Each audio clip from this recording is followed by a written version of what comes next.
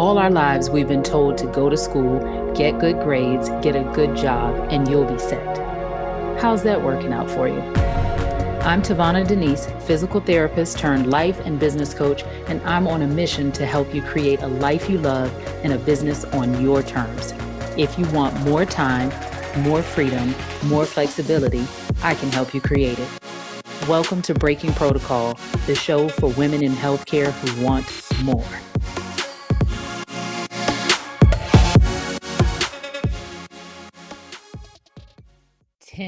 Episodes. Can you believe it? I have been here talking to you, recording 10 episodes of the Breaking Protocol podcast. And for some reason, my brain tells me that I should be really excited that this is a momentous occasion. But when it was time for me to record this podcast, I just felt super resistant. I really did not feel excited about it. I didn't want to record it.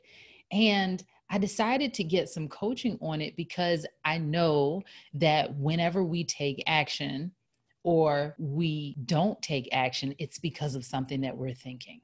And so I wanted to share my own challenges with resistance and how I got through it, how I got past it using my thoughts, not changing the circumstance, because here I am. I didn't chuck this and say, well, I'm not supposed to be doing a podcast, so I'm not doing it. But I changed the way I thought about it. And so here we are recording yet another podcast with you, Breaking Protocol.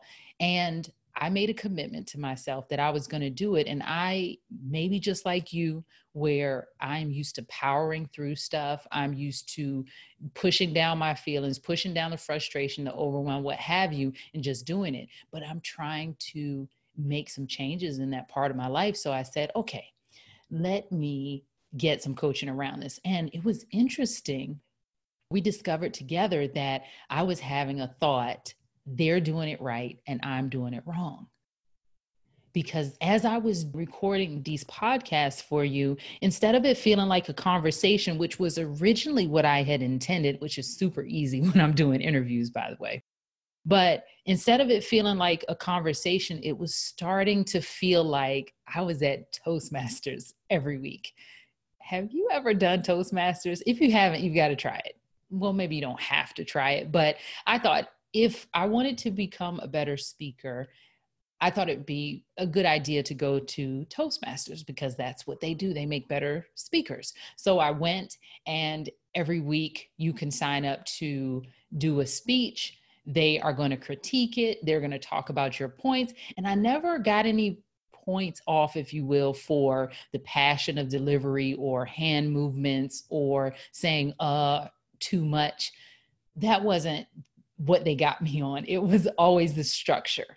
And so as I'm talking to you now, I think that's also part of what my hiccup was. But anyways, I had decided in my mind that if my podcast didn't sound structured, if it didn't have the 3 bullet points, if it wasn't like one of my mentors, Brooke Castillo's podcast or Amy Porterfield's or Stacey Bayman's, where they seem to have a very structured podcast, it has about the same minutes each time, like it's very on point, then I was doing it wrong. And of course, I didn't want to do it wrong. So it made it very challenging for me to get through my work, where I love the concept of breaking protocol, which is kind of funny because the whole idea of breaking protocol is not following the rules.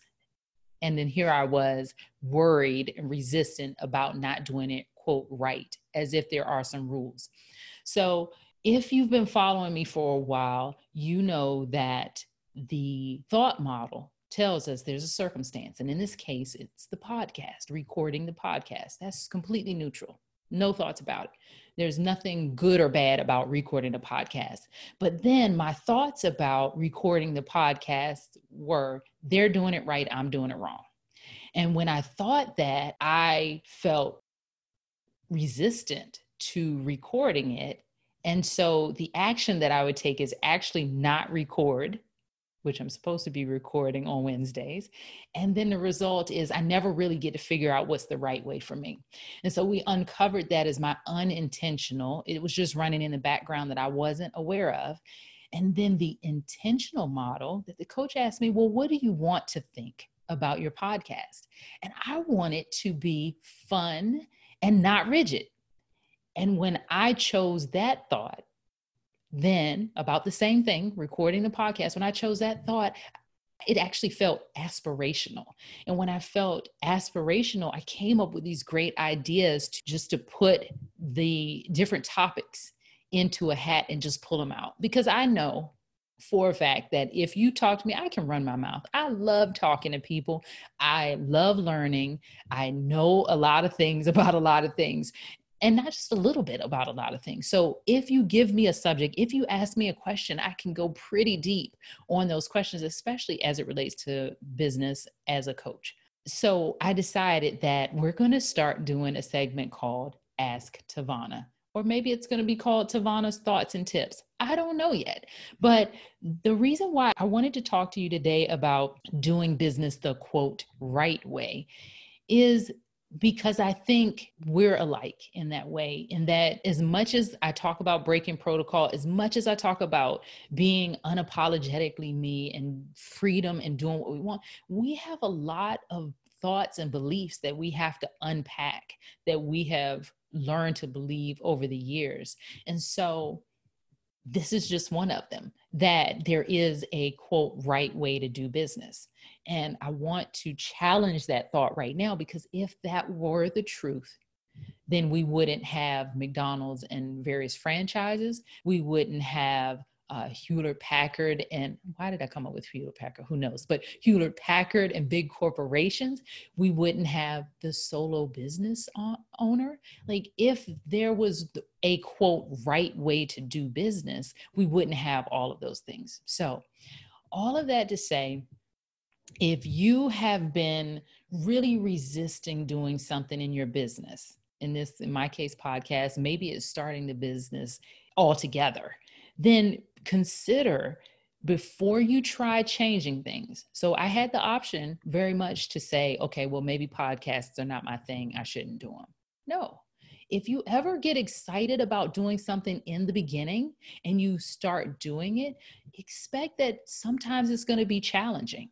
Right? But if you were excited in the beginning, try not to let the resistance that you meet and all of the stuff that you tell yourself, this is not fun, I don't know what I'm doing, I'm confused, I'm no good at this, I'm not doing it the right way. Try not to let that get in the way.